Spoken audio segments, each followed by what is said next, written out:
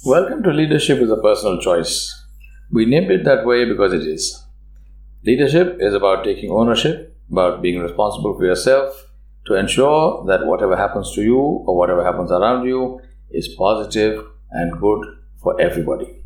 I hope you enjoyed these podcasts and do let us know, rate them, send us your suggestions and send us your comments. Happy listening. All empires are built the same way, Julius Caesar said, and he should know. You get 50% of the poor to go to war with and kill the other 50% of the poor, leaving the rich to chit-chat in a Senate which gives the impression that there is real democracy. You absorb the land and riches of your enemies and repeat whenever you need cash or new resources. This is attributed to Julius Caesar.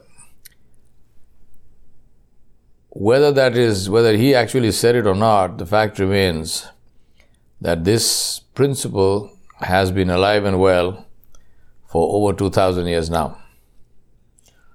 A friend of mine asked me a question. Where are the statesmen? Where have they all gone? For the sake of some clarity, I define statesmen as people who are highly respected for their integrity, were highly ethical and moral and showed long-term vision for their people and countries, and spent their lives in helping their people achieve that vision, and not in amassing personal wealth. When I did my back-of-the-envelope analysis to see when this life form existed, I came to the period 1800s to 2000s, a period of roughly 200 years. To give this a more appreciable face, take Abraham Lincoln at the beginning of this period, and Nelson Mandela as the last statesman standing. With his death in 2013, they became extinct. So what happened? What went wrong? How is it that there was a time when like the woolly mammoth, statesmen walked the earth, but today they don't? How is it that they fail to produce or reproduce their kind? Is it because, like the climate change that killed off the mammoths, cultural, psychological climate change made statesmen of the like of Lincoln and Mandela perhaps icons to worship, but not to emulate? I did a back-of-the-envelope recall of history. What I have is as follows. Starting from the beginning of recorded history, we have states which were the property of rulers and their families. These rulers amassed wealth through conquest. It was a simple grab-what-you-can strategy, aided by ever more powerful weapons and military organization and tactics that gave rise to the so-called great conquerors, starting with Alexander of Macedonia and on to Julius and Augustus Caesars of Rome, Cyrus of Persia, Pharaohs of Egypt, the Umayyads, the Muslim rulers, Genghis Khan and his sons and grandsons, the Mongols, the Ottomans, the Safavids, the Mughals, Spanish, British, French, German, Dutch, Portuguese, the Vatican, directly and indirectly, and the list goes on. All of them did one thing very well, that is, wage war. They looted, plundered, and colonized. Revenue sources for them were two: immediate plunder of warfare, followed by taxation of the subject people. It is not for nothing that it is called spoils of war. War spoils, never builds. All this continued to World War I, and in a slightly different way, since nation-states had by then taken the stage, it continued until World War II. The point to be noted here is that the purpose of all war was conquest of territory, loot, and subsequent tax revenue. In some cases, this was open and blatant. In others, it was called civilizing barbarians. Holy war, crusade, white man's burden, and so on. Soldiers benefited both from the spoils of war, which they looted on their own, and what the ruler dished out when the counting was done. In the case of most rulers, their people were given land in the conquered territory and settled there as a prize of war for them, and as a safety measure for the rulers. In the case of the Roman Empire, as well as many more, this significantly changed the demography of the region and enabled better policing of those territories as well as tax collection. In short, therefore, rulers ruled and amassed wealth because their people were willing to support them at the cost of their life if necessary in exchange for the crumbs from the table. Post the World Wars came the period of decolonization. Freedom struggles started in all colonies. Some won their freedom after long, protracted and bloody conflict. Other colonies were freed because they were no longer financially viable to maintain, as they had been bled dry, and now the colonizing countries had to spend their own money to maintain the colony. So they granted them freedom, within quotes. These freedom struggles shifted the focus of people from materialism, which is amassing wealth through conquest, to higher goals of freedom, nation building, social change, and realigning values. People had to and were ready to submit their personal aspirations to the higher goals of nationalism and patriotism. Freedom is heady stuff. It was during this period that we see the likes of Lincoln and Mandela, my two symbols of the kind of leader that one can call statesman and not merely politician. There were others, but these will suffice for this discussion, especially as they bracket the period between 1800 and 2000. Simultaneous with the wars, and in many ways fueled by them,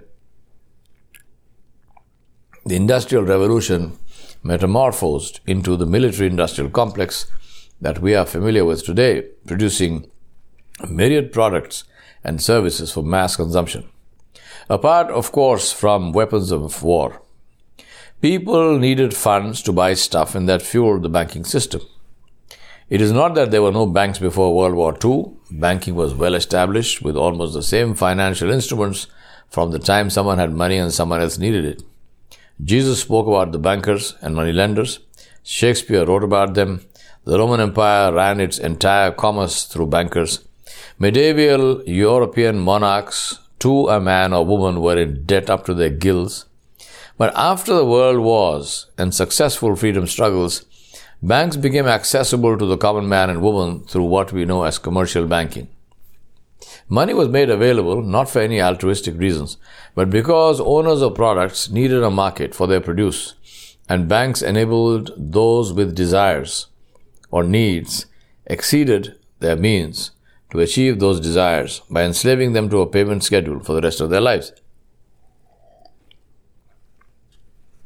That also kept them out of trouble, as they were too busy paying to worry about anything else, which suited those who ruled the roost. Rome invented the circus. We invented Hollywood, Bollywood, and Tollywood. Both serve the same purpose: keep people distracted and steer thought into the channels that the establishment wants them to think along. Add to this all the TV shows, football, cricket, shopping, advertising, social media, Facebook algorithms, all things that I don't think I need to explain to anyone today. But do reflect on them to understand how you and I are fish on the end of the hook, enjoying the taste of the bait, not realizing that we are there for one reason only: to be reeled in for the fisherman's sport and profit. Shopping, sports, and sex are the formula from the beginning of recorded history to keep the population subjected, distracted, and obedient. The interesting thing is, if you look at the demographic of the rulers, you will see that it has not changed at all, except perhaps for the kind of clothes they wear. That changed from chainmail covered by ermine and mink to business suits. The mailed fist became more symbolic, but no less lethal.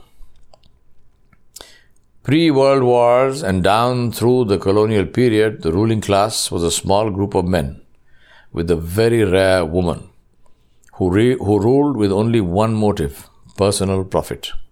The cost didn't matter at all. If it meant annihilating an entire population, Aztecs, Incas, Native Americans, Australian Aboriginals, Hottentots, Bushmen, 2 million Indians, not the end of the list. Then it was done by whatever means it took, ranging from arranging a famine to smallpox-infected blankets to simply separating the head from the body. Millions of Africans were enslaved and transported across the ocean to give their life and blood to build someone else's nation. The list of what was done in the name of profit is well documented for the one who is interested in reading. It is not my purpose to go into it here. The same profit motive continues, though the means have changed. Now the chains are greed and debt. The result is the same. That's profit for the ruling class. That is why things that are clearly harmful to society are legal and are sold at a premium. I mean all kinds of addictive substances like alcohol, cigarettes, tobacco products, human bodies, gambling in many forms, the latest being football and cricket, porn, including child porn, once again, an endless list. Consumer perception is manipulated and influenced to make them buy this or that product and buy more. The infamous pharma racket is a case in point among many others, all to make profit, which is the final decider. I can't forget to mention the biggest of them all, manufacture and sale of weapons of mass destruction. That is by far the most profitable, which gives the best ROI, return on investment. That is the reason there is more money invested in death than in life, in weapons research and manufacture than in cancer research and cure.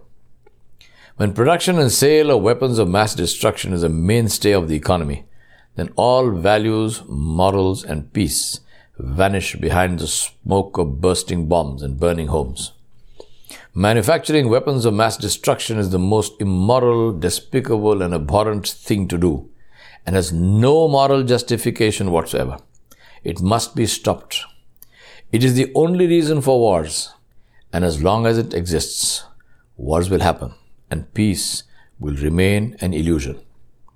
When people who go to work in these factories turn a blind eye and deaf ear to what their effort, energy, intelligence, and industry are creating, and do it in the name of supporting their families, we must know that there is something very seriously wrong with our society. Actually, hold on. Nothing is wrong. It is business as usual. Wars happen because wars make profit. Peace doesn't happen because peace doesn't make profit. Hate sells because hate makes profit. Love doesn't sell because love doesn't make profit. It's not about good or evil. It's about profit. Whatever makes profit is good. Whatever doesn't, isn't. It may not be called evil, but certainly won't get any traction or funding, face time or airtime or any kind of time. That is why global warming, water conservation, clean drinking water, alternate energy, poverty alleviation are all dragging and will continue to drag because they don't make profit. What does all this have to do with Statesman, which is the subject of this podcast? It is my conclusion that the world hasn't changed very much, if at all, from the beginning of recorded history to the present moment. The Statesman period was a brief interlude, thanks to some special circumstances, while the ruling class changed their clothes. When they were done, they took charge once again. They moved from direct control by military conquest to indirect but equally strong control through debt. The latter has proved to be even more profitable because it obviates the necessity of spending money to administer another land, collect taxes, fight insurgency from time to time, maintain your own administrators, and myriad other elements of colonization. Much easier and cost-effective to allow local rulers to do your work, and we don't pay for their sins. Taxes are replaced by sales markup, with the benefit that the population gladly and willingly pays out while they resent being taxed. Losing colonies worked out very well, thank you very much. All you need to do is build attractive tax collection centers, also known as shopping malls, and revenue flows in.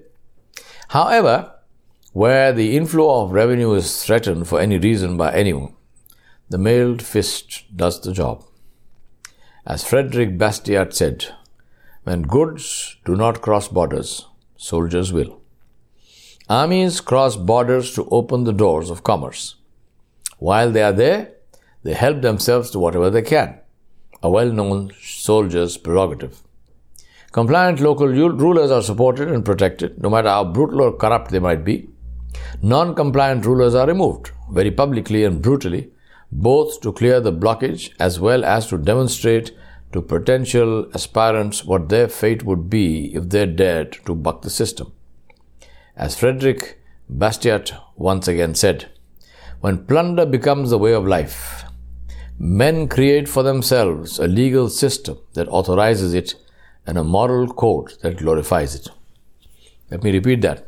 Frederick Bastiat once again said, when plunder becomes a way of life, men create for themselves a system that authorizes it and a moral code that glorifies it. Statesmen became extinct because there is no need for them anymore. Let me hasten to mention that we can all see clearly the people, in quotes, are very happy with the current system. The beauty of materialism is that cigarette smoking, the gratification is instantaneous, while the harm is invisible. You draw the smoke into your lungs and feel so refreshed and relaxed, while some more alveoli are filled with carbon and your lungs are primed for cancer. Only, you can't see it happening, so it's easy to ignore it, especially since you are addicted to smoking. We are all addicted to materialism, all of us. We are addicted to materialism, to violence, to promiscuity, to sensationalism, instant gratification of desire, and so on. We are blind to the harm this does to us personally as well as to our society. We don't care that our way of life is disastrous for those who share this planet with us, animals, birds, insects, or even the earth, air and water. We simply don't care. All our heroes are those who make the most profit. I challenge you to ask anyone to name the top 5 leaders that he or she admires. And I will guarantee you that it will be businessmen. Buffett, Gates, Jobs, Bezos, Dell, or some other combination, but businessmen. Ask what about them that they admire and they will mention net worth, which means the money they have, not their character or learning or wisdom or compassion or anything else, just the amount of money they have. I've asked this question umpteen times. Not once did anyone mention a great scientist, a social activist, a philosopher, a theologian, a scholar, a poet, a dramatist, an artist, a surgeon, an astronaut, a researcher, or a teacher. It is as if such people and their contribution have no value. By our choices, we have trashed centuries of contribution that ennobles us and raises us from merely grubbing for money. None of the qualities which make us uniquely human seem to count. Only money, only profit. We don't see any need for statesmen. But do we need statesmen and women? Whether or not we see the need for them?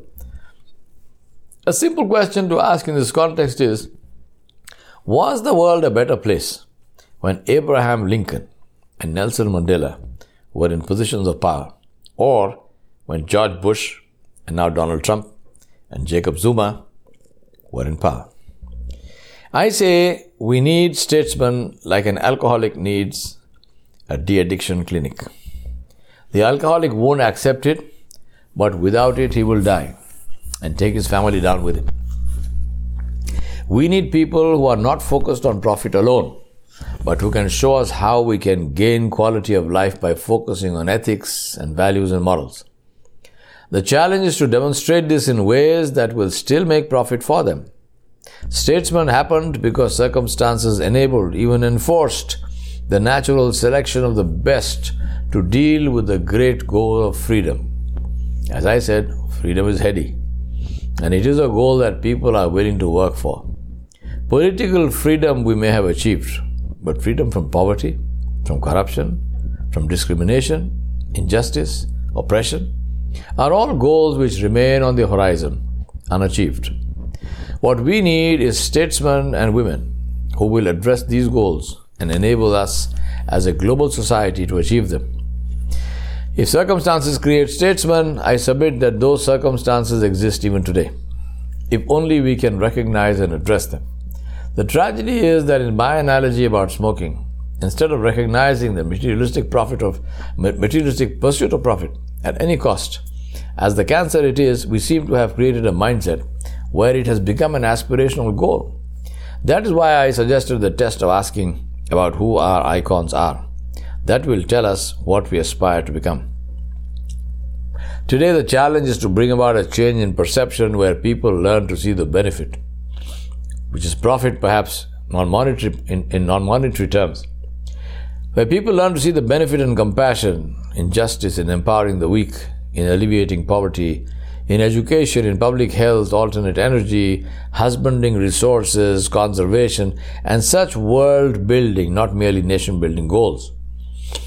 It is to inspire and lead this new effort that we need statesmen and women. When we begin to see that we are all interconnected in a very real sense, and that we can only swim together or we will sink, that we will hopefully be prepared to change the destructive lifestyles that we have become used to. Aspiring statesmen and women must invent ways to convince people to make this change. For that, they must first believe, and then they must lead by example. Each statesman is guided by his or her religious, non-religious philosophy. Therefore, it all depends on which philosophy is guiding him or her. Statesmanship can be constructive or destructive. It depends whether destructiveness will be called statesmanship. The world listens with its eyes. It doesn't care what you say until it sees what you do. Statesmanship is about creating a need for value-based leadership and then fulfilling it. Statesmanship, therefore, must begin within ourselves, within our families and neighborhoods. We need to inculcate values of care and concern, kindness and compassion, the willingness to extend ourselves for the sake of others, and to find personal fulfillment in it. We must understand that it is uniquely human to work to help others who can't help us, and to work for a time that we will not live to see. After all, that is the definition of vision. Given access to technology and open source material, I believe that all that a child needs today are literacy and numeracy. That takes less than 1 year of learning. After that, the child has access to anything in the world that he or she wants to explore. To decide what that should be, the child needs a value system, a criterion of judgment, for judgment and decision making. That is why value education is so critical. That is why skills of critical thinking, decision making, communication, conflict resolution, and a sense of trusteeship are so essential. Sadly, almost nobody teaches them in any school curriculum, and even more sadly, both parents and people running schools don't see the need. Children are the voiceless victims of their elders' apathy. This is what must change. The statesman must be nurtured within us and allowed to flower so that appreciable change can happen in the world. The reality is that true happiness doesn't lie in a shopping mall or in buying stuff or in consumerism. It lies in seeing the smile on a face where you had seen tears a little while earlier, and to know that you were the reason for that change. That is truly inspiring, motivating, and satisfying.